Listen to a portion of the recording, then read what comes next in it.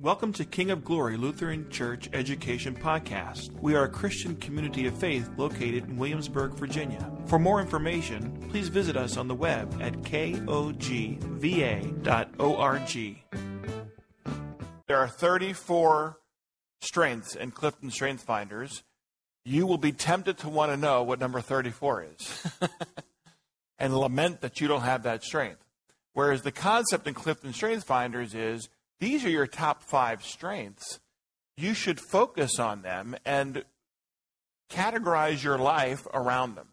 So, my 5 Clifton Strength Finders strengths are number 1, communication.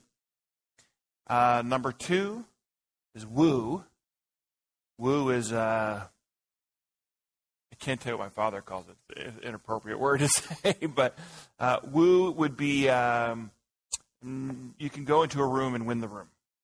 Maybe it's a good example of woo, right? Communication, woo. Then developer. So a developer is someone who likes to help people reach their potential. Activator. So when something has to get done, an activator will say, we've talked enough about this, let's do it. And, what's the word? It's another A. Memory. Yes, memory. Activator and, what's the word? It's on my door, I can go look. Well, I know what it is, which is I'm flexible. Flexibility, but it's not the word that they use. So someone can go in a room and say, yeah, I can see that side of the story. Let's consider that too. So those are my top 5. Adapter. That is the word. Thank you, Karin. Yes.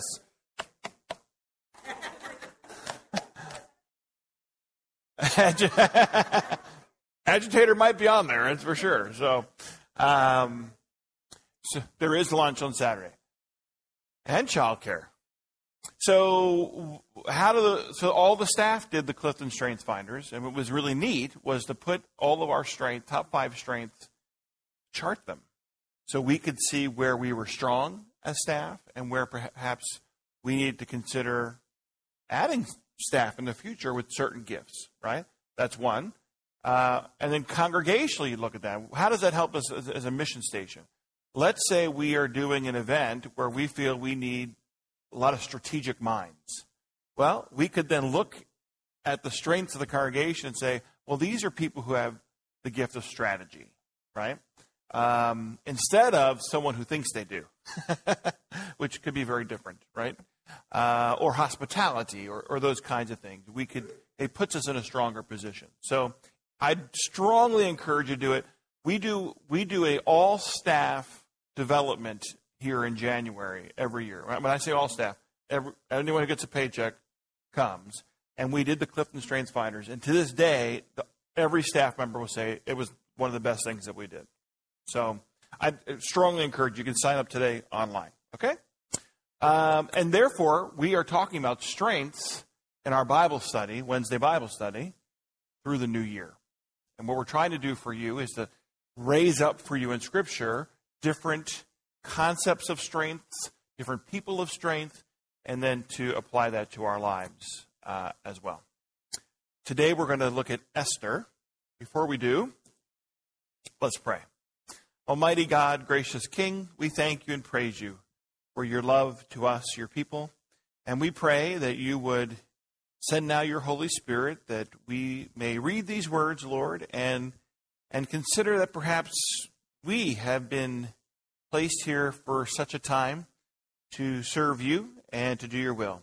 Help us to see that, Lord, in the name of Jesus. Amen. So today we'll have a contest today. I've got 3 chocolate bars for you for the winners, 1 for each.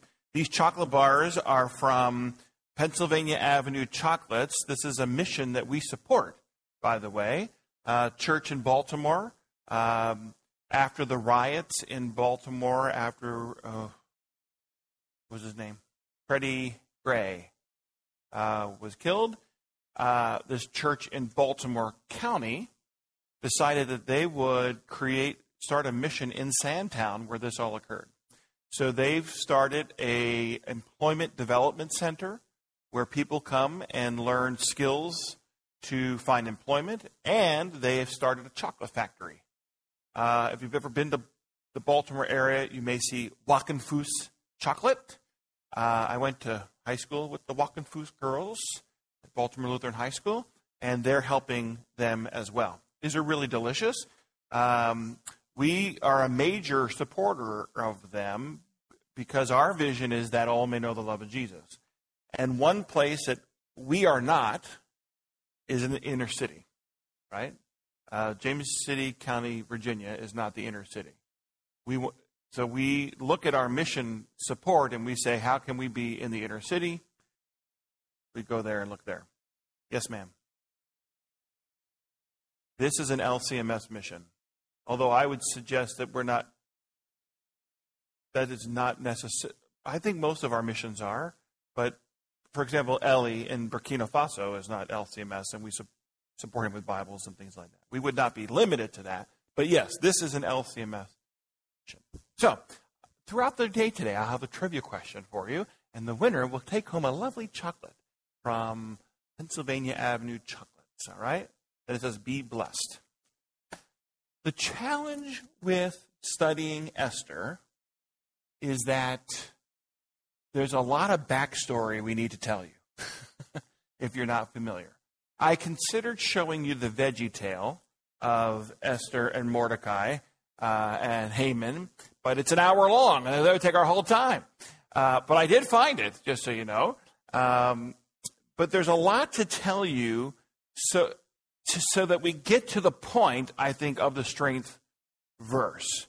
So what I thought we would do first, we can't read all of Esther. It's 10 chapters, and I only have one day. So first thing I thought is I would ask you briefly, what do you know about Esther? What do you know about the book of Esther?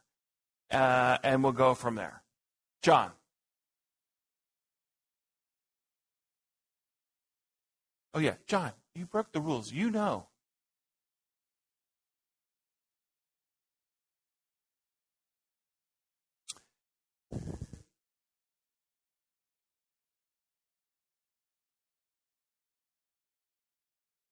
Yes.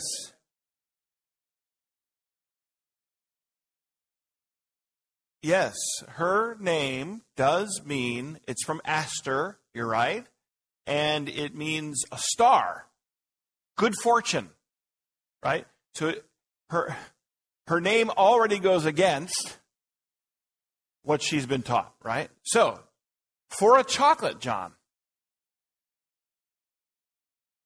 what is her real name?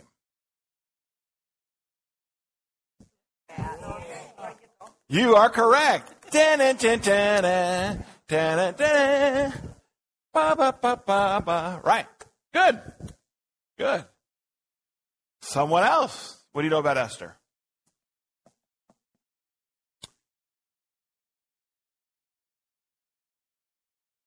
You have to wait for the microphone. It's not on, though. No. There we go. It's the only book that doesn't mention God. Out of the whole 10 chapters, God is not mentioned one time. For a chocolate. I am not good. What is the only other book in the Bible that does not mention God?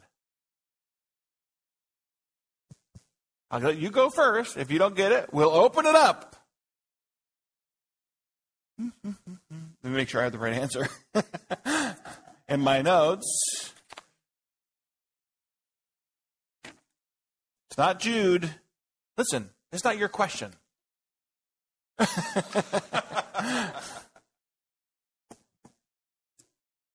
You know? Or are you going to pass? Anyone want to take a guess? No? I believe it is... Nope, I do know now. Give you a clue. 3 words. Song of Solomon. The Song of Solomon, other book, no mention of God. So interesting, by the way, let's go back to your point, which is here you have Queen Esther, right, who is a Jewess, who saves her people from a horrible death, and not once is any mention of God in there. Now, the powerful witness, I think, of Esther is there's lots of God action in there, right? There's lots of God motivation in there. But we don't hear a prayer. We don't hear a song. We don't hear a prophet. Nothing. So then, for the last chocolate, what Jewish holiday comes out of Esther? Raise your hand if you know. Gene. Purim. Ba ba ba ba ba. You've had this chocolate before, I think. Ba ba ba ba. Yeah, Purim, which we'll get to more in that as well. So to me, that's even more fascinating, right? You even get not a holiday, pretty major holiday for our Jewish friends. It's much like Passover in the sense. The story of the Passover is retold to tell the salvation story of God. Same with Purim. It's a retelling of the story of Esther to be reminded of her work and Mordecai's work in saving the people. Now, I'm going to fill in those holes for you. But you're going to see a trend in Jewish culture, right? If I had another chocolate, I'd ask you, what holiday are they celebrating today? Yom Kippur, right? Day of Atonement. Rabbi, I should have called him. I forgot. I can't call him now because he's Yom Kippur. But the day before Yom Kippur, Rabbi Katz here in Williamsburg has bacon and pork, and he has all the things he's not supposed to eat because he atones for his sins the next day. How you like that, Kevin? Right? So, yeah, you may have seen the rabbi at, not at IHOP, at Pierce's, Pierce's Barbecue, who knows? So yeah, they celebrate that. It's very much in the culture of our Jewish friends to retell the stories of salvation, which we should do. Oh, Rabbi Katz? Yeah, well, he'll at least be happy. He'll have bacon full of pork and all kinds of things. So that's what she's saying there. You know, I don't know that he's worried about it, to be honest with you. You should have lunch with Rabbi. He'll explain to you what he thinks about all that. Right? So let me go through. You're going to have to hang in there a little bit. We're going to have to go through a couple things to fully understand and appreciate what is happening in Esther. But I think at the end of this, what you'll see is a great woman of courage and of strength that connects in a lot of ways to Shadrach, Meshach, and Abednego, Daniel in the lion's den, and the like, right? So a couple things from a book that I have in my office that Pastor Lobian left me, All the Women in the Bible. Esther is known as the woman who saved her nation from genocide. The meaning of Esther is a Persian name from Aster, meaning a star, implies good fortune. Think of a star of hope or a star of joy. This is what Esther becomes for her people, right? So on some level, we make the name work for us as well. It also means to hide, because Esther was hidden in her guardian home, and her nationality was hidden. So let's talk about that for a moment. At the very beginning of Esther, Esther is not the queen. The king has a queen, and let's just say this. The king and the queen aren't getting along. And the king summons the queen, and the queen decides she doesn't want to attend to the king.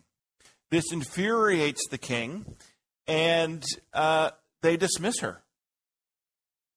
they dismiss her as the queen. Why is this important to know? What is this setting us up to know about this culture and society?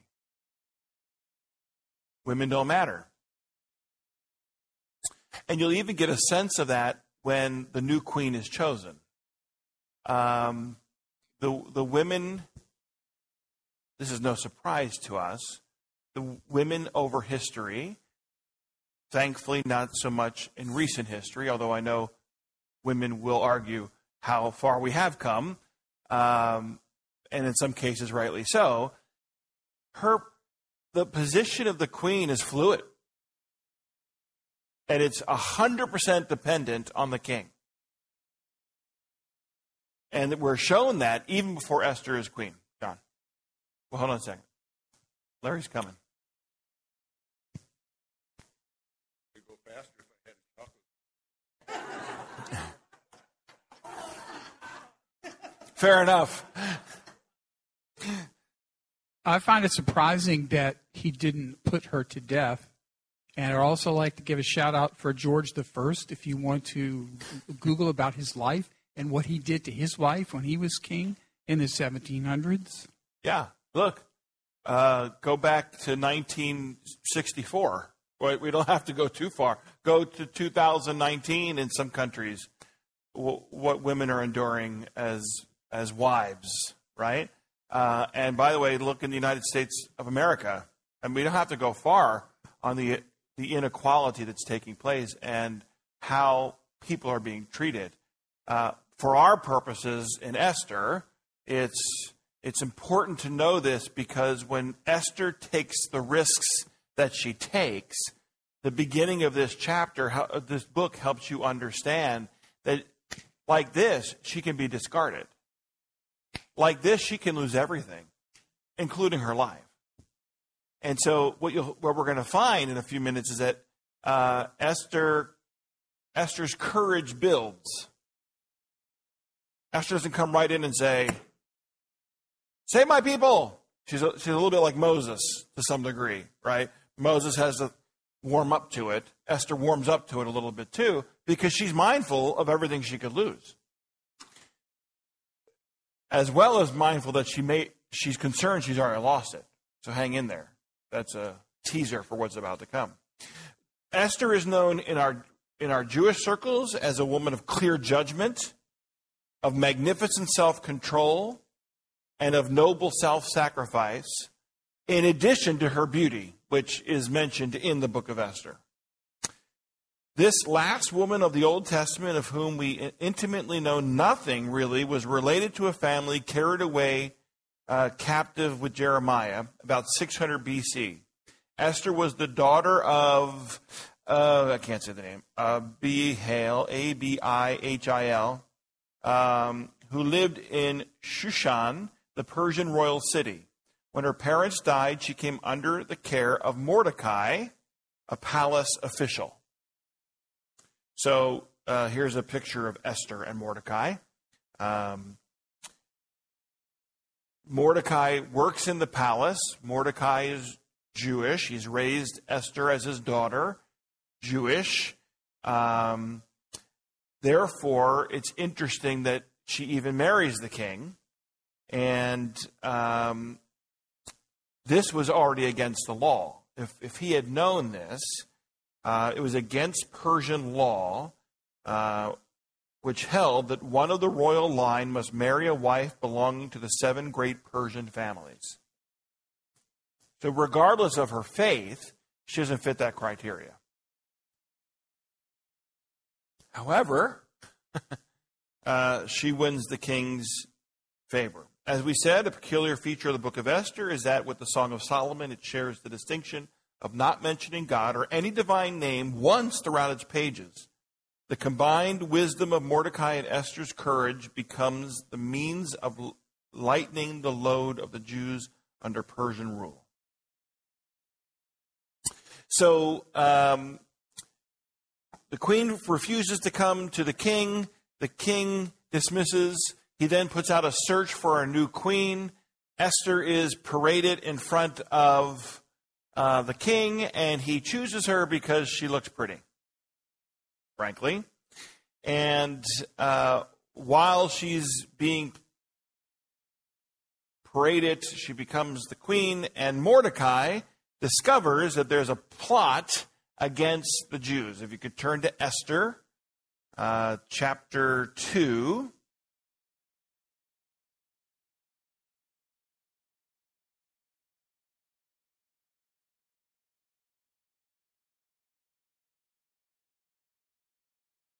I'm sorry, chapter 3.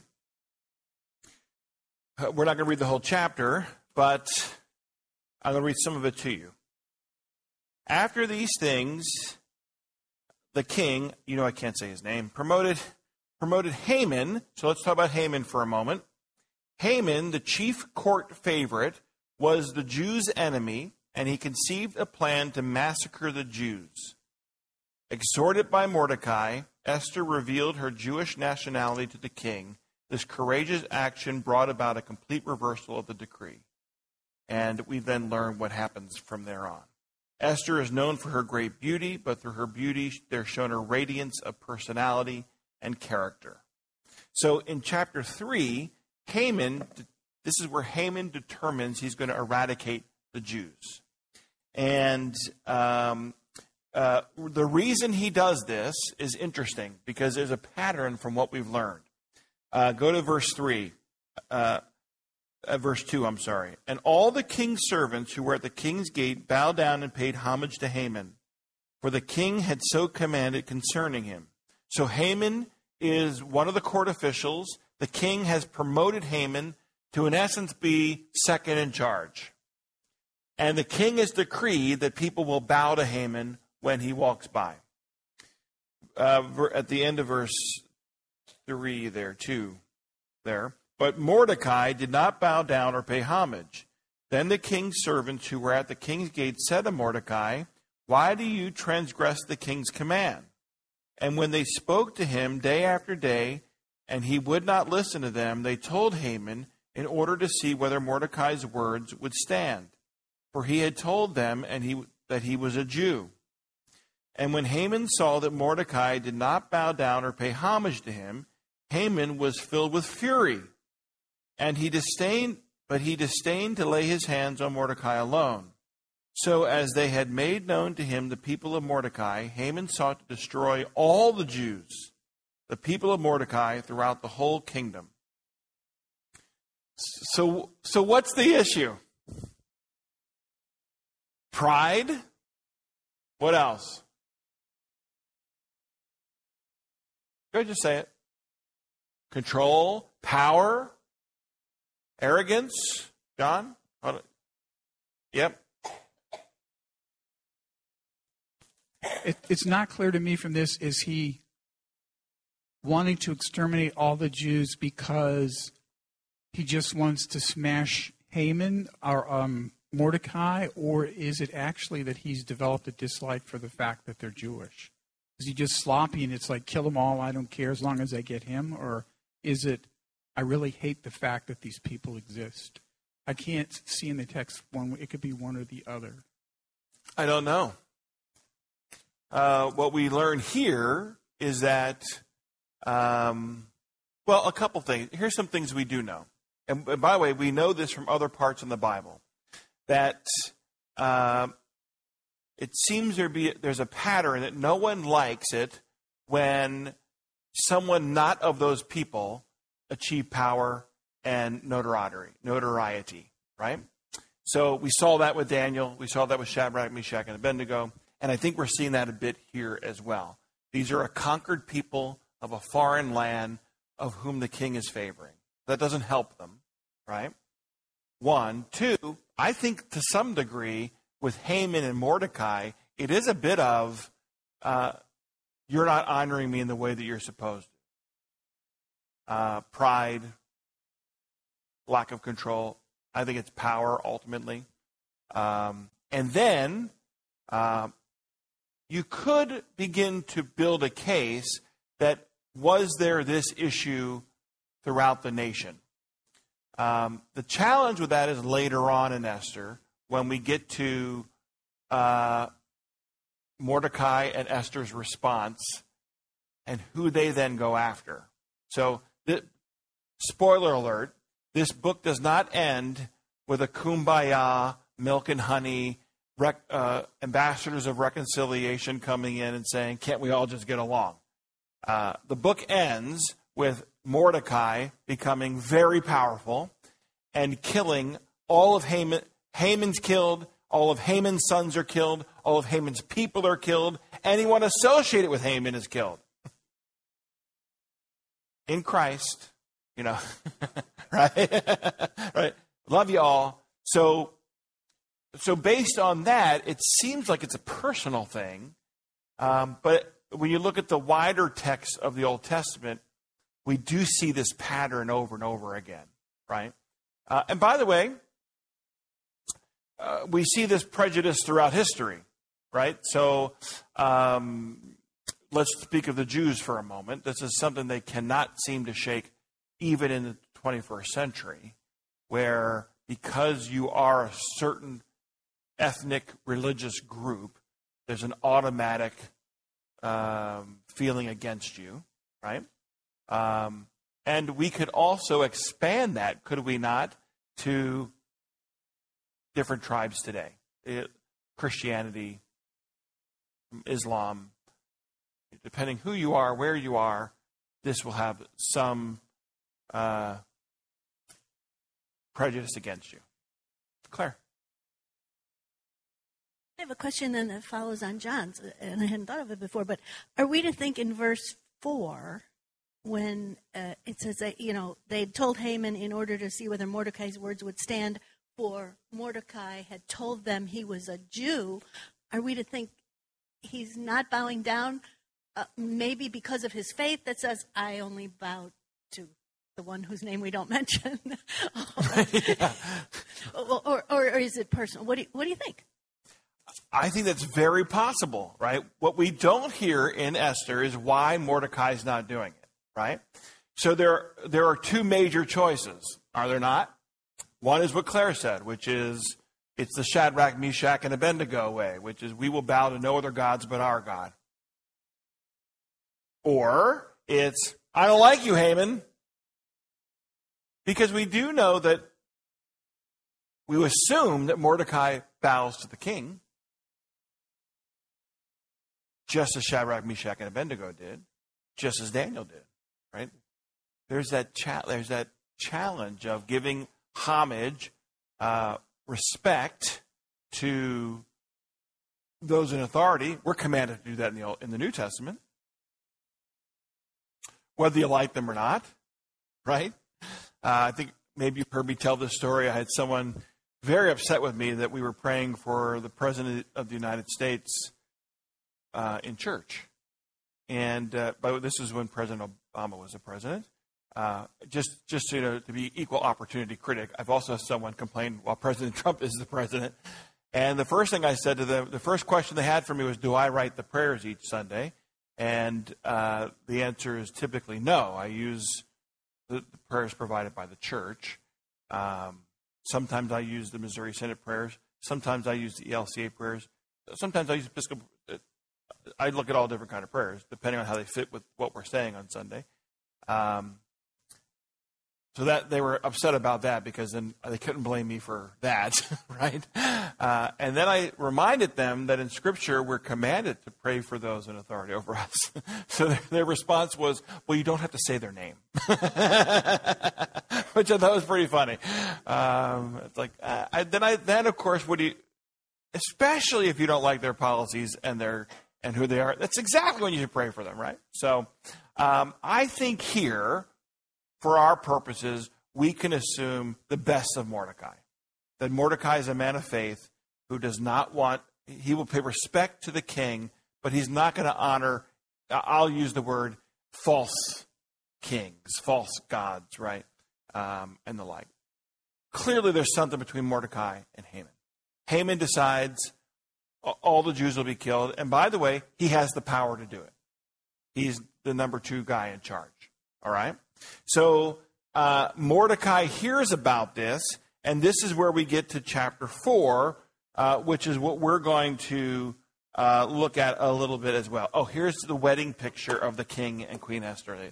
They sent it to me on their Instagram. So they love each other.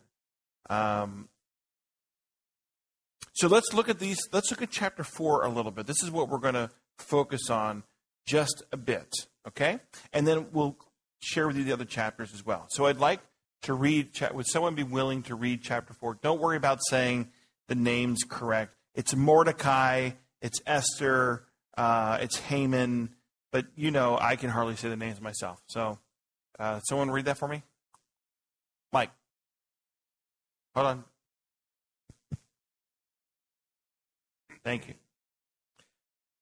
When Mordecai learned all that had been done, Mordecai tore his clothes and put on sackcloth and ashes, and went out into the midst of the city. And he cried out with a loud and bitter cry.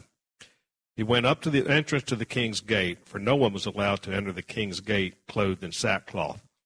And in every province, wherever the king's command and his decree reached, there was great mourning among the Jews, with fasting and weeping and lamenting, and many of them lay in sackcloth and ashes.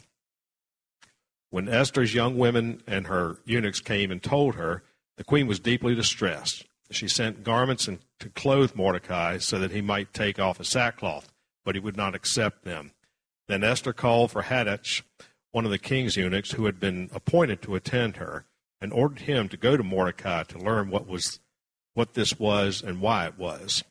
Hathach went out to Mordecai in the open square of the city in front of the king's gate, and Mordecai told him all that had happened to him, and the exact sum of money that Haman had promised to pay into the king's treasuries for the destruction of the Jews. Mordecai also gave him a copy of the written decree issued in Susa for their destruction, that he might show it to Esther and explain it to her, and command her to go to the king to beg his favor and plead with him on behalf of her people. And Hathach went and told Esther what Mordecai had said. Then Esther spoke to Hathach and commanded him to go to Mordecai and say, all the king's servants and the people of the king's provinces know that if any man or woman goes to the king inside the inner court without being called, there is but one law, to be put to death, except the one to whom the king holds out the golden scepter so that he may live. But as for me, I have not been called to come to the king these 30 days. And they told Mordecai what Esther had said. Then Mordecai told them to reply to Esther, do not think to yourself that in the king's palace you will escape any more than all the other Jews. For if you keep silent at this time, relief and deliverance will rise for the Jews from another place. But you and your father's house will perish. And who knows whether you have not come to the kingdom for such a time as this. Then Esther told them to reply to Mordecai, go, gather all the Jews to be found in Susa, and hold a fast on my behalf, and do not eat or drink for these 3 days, night or day. I and my young women will also fast as you do. Then I will go to the king, though it is against the law. And if I perish, I perish. Mordecai then went away and did everything as Esther had ordered him. So I want to hear what you've heard and what jumped out to you. But when I was reading this, first I decided to study chapter 4 with you. Then I realized I had to read the whole book of Esther just to be prepared, just to be reminded of all that's in there. But I went back to chapter 4. It's kind of like a soap opera, right? You go tell him this. Okay, you go back and tell him this. Okay, you tell him this, right? It's almost like a middle school soap opera on some level, which I thought was kind of funny. But there's a lot of rich things in here, and I'm curious what you heard, what jumped out to you, what spoke to you in this chapter.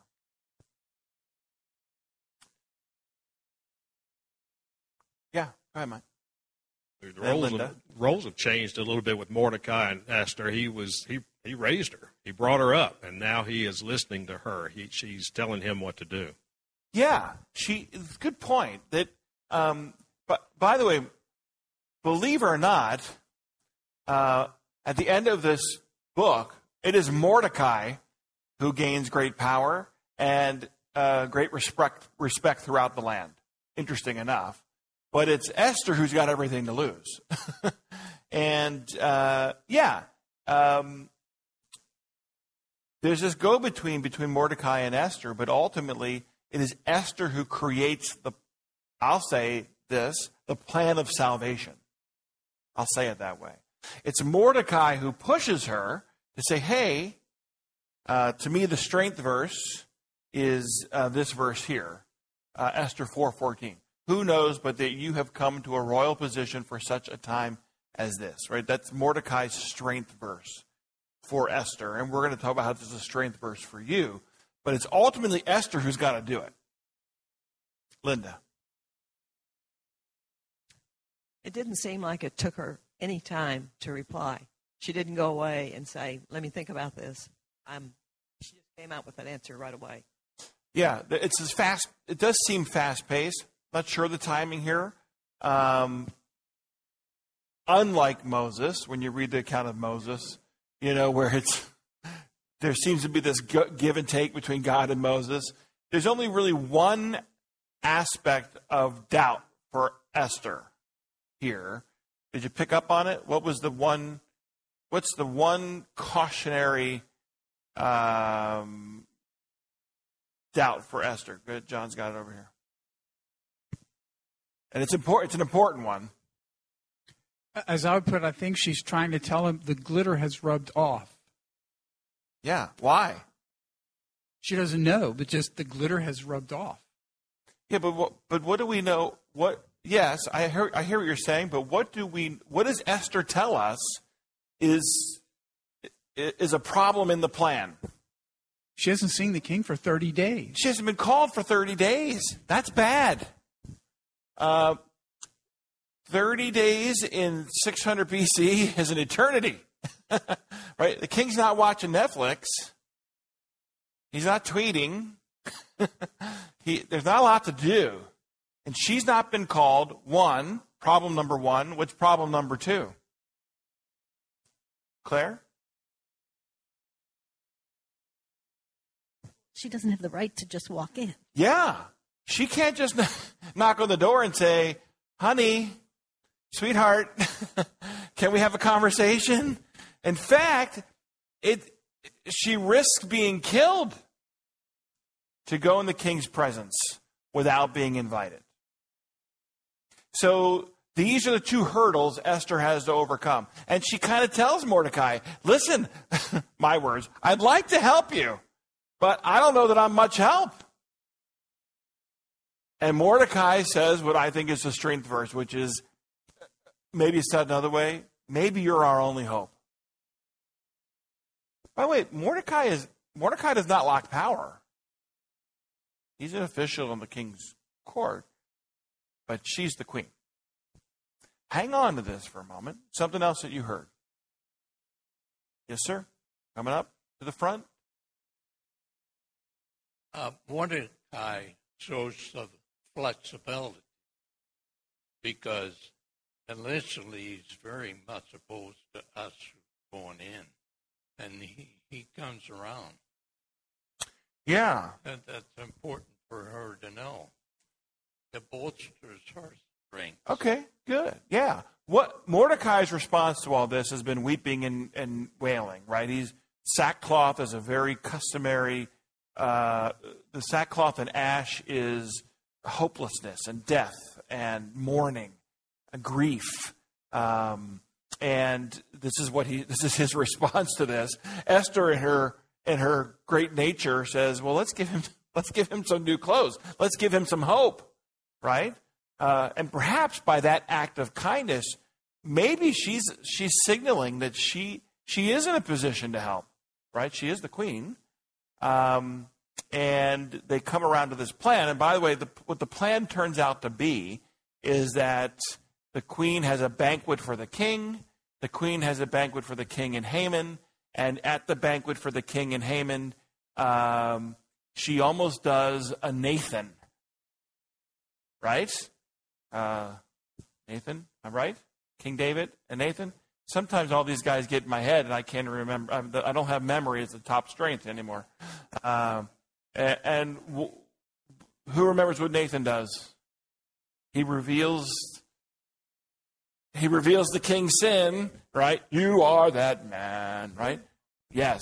And Queen Esther does the same. Queen Esther says in this banquet, hey, what if there was someone that you really liked and you really honored, and they were going to be annihilated? And the king says, well, I'd be very upset about that. Well, guess what? This guy's doing that. And then Haman's killed. Right, John? Yes. To me, the thing that makes her like Nathan is she gets the king angry. Bless you. He's angry at this point. It's like, I don't like you're what, who, and before identifying, all right, here's the relationship. It's that guy right there. Right. That you are angry at. Wait until you're angry first, and because you know why you're angry. You're angry at that guy. That's a good point. And Nathan is like, you want to slit this guy's throat. Well, here's the knife because you are the man. Yeah, that's a good point. Esther brilliantly creates a story that infuriates the king, and then reveals who the subject of that story is after she riles him up a little bit. There is a little side story I think you'd all enjoy, and then I'm going to try to land this plane for you. See the issue with doing Esther in 50 minutes after all my tangents? Go to chapter 6 for a moment. It's really this beautiful, fun little side event. It's sort of like a Hallmark movie where you kind of know the ending of the Hallmark movie, but in the middle of the Hallmark movie, the person that you don't like really gets it. Right? Gets it to him. So I'm going to read portions of this for you. On that night, the king could not sleep, and he gave orders to bring the book of memorable deeds. We should have a book like that, a book of memorable deeds. The Chronicles, and they were read before the king. And I guess it's called a diary, right? And it was found written how Mordecai had told about these two guys, Bigthana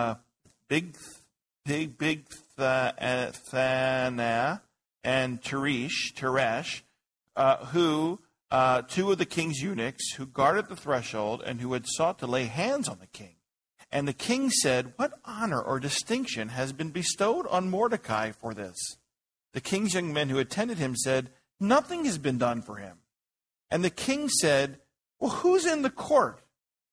Now Haman had just entered the outer court of the king's palace to speak to the king about having Mordecai hanged on the gallows that he had prepared for him. And the king's young men told him, well, Haman is here standing in the court. And the king said, well, let him come in. So Haman came in, and the king said to him, what should be done to the man whom the king delights to honor?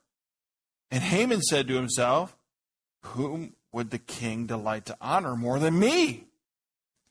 And Haman said to the king, for the man whom the king delights to honor, let royal robes be brought from the king that the king has worn, and the horse the king has ridden, and on whose head the king on royal crown is set. And let the robes and the horse be handed over to the one the king's most noble officials. Let them dress the man whom the king delights to honor, and let them lead him on the horse to the square of the city, proclaiming before him, thus shall it be done to the man whom the king delights to honor. This is so great. Then the king said to Haman, hurry, take the robes and the horse as you have said, and do so to Mordecai, the Jew, who sits at the king's gate. Leave out nothing that you have mentioned. So Haman took the robes and the horse. He dressed Mordecai and led him through the square of the city, proclaiming, thus shall it be done for the man whom the king delights. Can you imagine this, right? Haman thinks it's him, and it's Mordecai, and Haman has to take Mordecai and do this. This may be where the term mortified came through, right? He was mortified by this. So Esther does all this, and it's revealed that Haman is trying to kill her people. She saves her people, right? And here we have again, who knows that you have come to a royal position for such a time as this? And here's a reminder to you. Here's the strength verse, friends, I think. God uses the unexpected for such a time like this. A couple things we learn from Esther. One, she keeps her pledges. She tells Mordecai she will do something. She does it. She saves her people, even risking death. And ultimately brings them back to a position of power and authority. Mordecai explains what's happening and pleads to Esther. Esther then goes to the king. Just so you know, the Persian custom that anyone who approached the king uninvited would be put to death unless pardoned by the king. Esther could have written a note to the king and requested an audience, but perhaps due to the situation, she did not think of this. She also may have assumed that she had lost favor with the king because he had not summoned her for a month. Of course, she's concerned for her own life, but she does it anyway. And here is an artistic. I think it's a cloth. Upholstery, thank you. Tapestry. By 6 o'clock tonight, I'll have all the words right. Of the king extending his golden scepter to Esther. If you haven't known, I love all these things. I usually try to put them in there. I just love all the different views of these things. But for us today, I want you to be thinking about this for you. Are you Esther? Are you the Esther of your time? Are there moments where God is saying to you, maybe you are here for such a time as this? I think it's easy in a world of, in the world we live in today, to sometimes wonder, why am I here? Right? What's my purpose? And here Mordecai and Esther give us this really beautiful insight that maybe we don't know it, maybe it's not been revealed, but you are here for a reason. For such a time as this. And that time could be small, it could be great. But you have purpose. And here are some great examples of that, right? I always find it interesting that fishermen were here for such a time as this, right? Let's read this together. While walking by the Sea of Galilee, he saw two brothers, Simon, who is called Peter, and Andrew, his brother, casting a net into the sea, for they were fishermen. And he said to them, "Follow me, and I will make you fishers of men." Immediately they left their nets and followed him. And going on from there, he saw two other brothers, James, the son of Zebedee, and John, his brother, in the boat with Zebedee, their father, mending their nets. And he called them. Immediately they left the boat and their father and followed him. They're just fishing. They're just doing what they do all the time, every day. They're probably doing what their dads did and what their granddads did and what their great-granddad did, right? And their great-granddad could not have known that he was there to have the granddad, who could not have known to have the dad, who could not have known to have Peter, who would be arguably the greatest disciple of Christ, right? And so I don't know what everyone's purpose is, but I believe that God uses us for such the time that we're in. And here is an example of God using regular old guys to be Esther, to, in essence, proclaim a message of salvation, to be part of the greatest salvation story. Or I think of Paul, right? I think of Paul. We won't read this all together, but this is the conversion of Paul in Acts 9, who Paul thought his purpose was one thing, and it ended up being a completely other thing. He was blind to what his purpose was until God ultimately revealed that to him. So Ananias answered, I love this. This Ananias is supposed to go and bring Paul to the light, right? Lord, I have heard from many about this man, how much harm he has done to your saints in Jerusalem. And here he has authority from the chief priest to bind all who call on your name. For the Lord said to him, Go, for he is a chosen vessel of mine to bear my name before Gentiles, kings, and the children of Israel. for I will show him how many things he must suffer for my name's sake. And Ananias went his way and entered the house, and laying his hands on them, he said, Brother Saul, the Lord Jesus, who appeared to you on the road as you came, has sent me that you may receive your sight and be filled with the Holy Spirit. Immediately there fell from his eyes something like scales, and he received his sight at once, and he rose and was baptized. And when he had received food, he was strengthened. Then Saul spent some days there. So first of all, put your shoes in Ananias's, right? Your feet in Ananias's shoes. My guess is he didn't think he'd be the one to, in essence, ordain Paul. And yet he did. And then there's Paul, who thought he would do one thing and then another.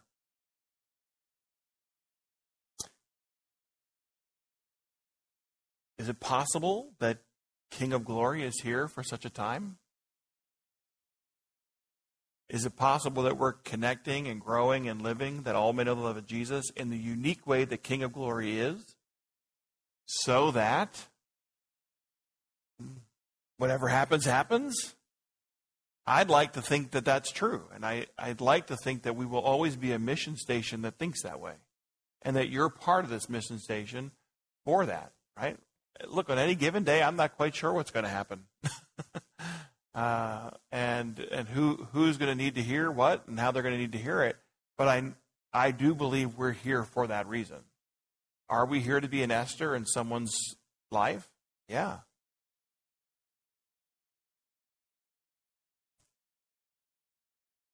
What about you? I don't think we can read the book of Esther without looking in the mirror.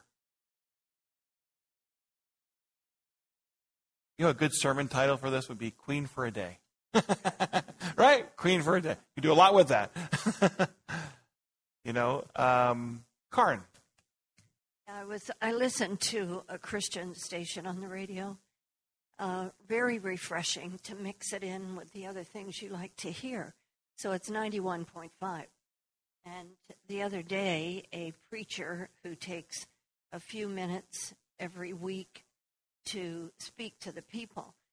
And he was saying, if you feel you're a little overwhelmed with your Christianity and you can't be the best Christian today, do one thing of kindness for someone, because that moment you may be the greatest Christian. Yeah, that's right.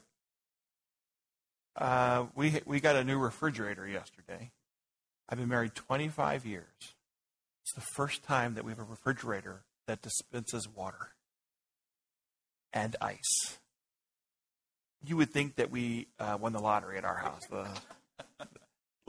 And this refrigerator, you can tell it, we want 8 ounces of water. Boop, and it will dispense 8 ounces of water. Boop, right there. It's like the Jetsons.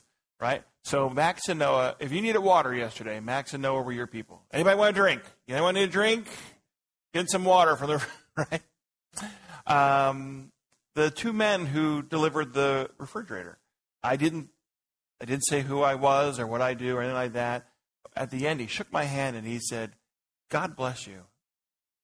And the way he said it, right? He meant it. For me, he meant it. It wasn't like again, he didn't know what I do, anything like that. And I said, "You know what? Thank you for that." And he said, "I always try to leave a house with a blessing." It was really cool, right? We could do that. Especially without a refrigerator that dispenses water and ice, right? But we sometimes... Thank you, Karin. Sometimes it doesn't mean that you're the king or queen. Sometimes it means you're that simple, small voice of encouragement, of consistency, of dedication, of prayer, right? Of prayer. But certainly, I think it's important that we as disciples, we as a mission station, we as followers of Christ be asking. And maybe our strength verse is, Lord, Lord, how can I be your Esther today? How can I be your Esther today? Or if you're on the other end of that, say, Lord, help me to know what my Esther is, my purpose is today. Help me to know that.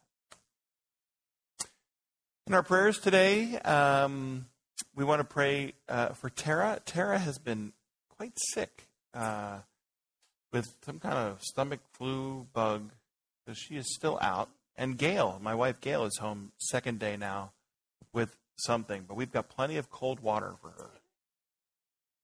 And we can't use the ice for 24 hours, so we were very disappointed in that. Thank you. I was going to ask you to pray for my neighbor John, who finds out today next steps. I took him a prayer shawl on Sunday, and the tumor is 10 centimeters in his stomach. And I guess at 5 or below, they will operate. 5 or higher. There's other courses of chemotherapy radiation. So he goes today to the oncologist to find out. Thank you. My brother-in-law is cancer-free. He's cancer-free, back to work. They did leave the feeding tube port in, my sister was telling me, just in case, because he was having his, when you have anything up here, in fact, talk to Mike McKenna about that, because he had cancer in his nose too. It completely destroys your taste. And he still, my brother-in-law Vince still has not had his taste buds come back, so he doesn't. Eating is a challenge for him, but at least he's well enough to eat and to know to eat. But thank you. He is cancer-free. His birthday was last week. Great. John, yeah. We're praying for John's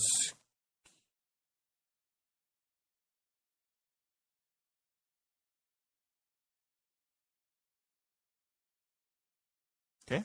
So kidney's coming out on the 12th of November. Yeah, we got to keep the other one in.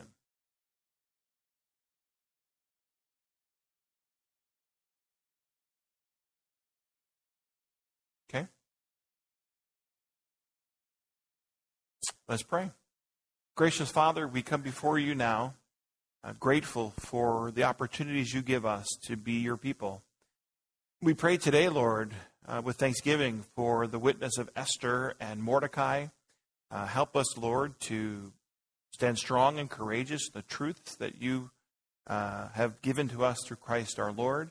And help us, Lord, to be an Esther, to be mindful that we are here, Lord, for such a time as this. And we pray that this mission station and we as disciples would find purpose in you. We pray today with thanksgiving for Vince, who's cancer-free. We pray for John Pearson, who finds out today the course of treatment. We pray for John Bookless, who is preparing for surgery. And we pray, Lord, for all those on our prayer guide. In all these cases, Lord, bring healing, bring hope, bring restoration. We ask this in Jesus' name. Amen.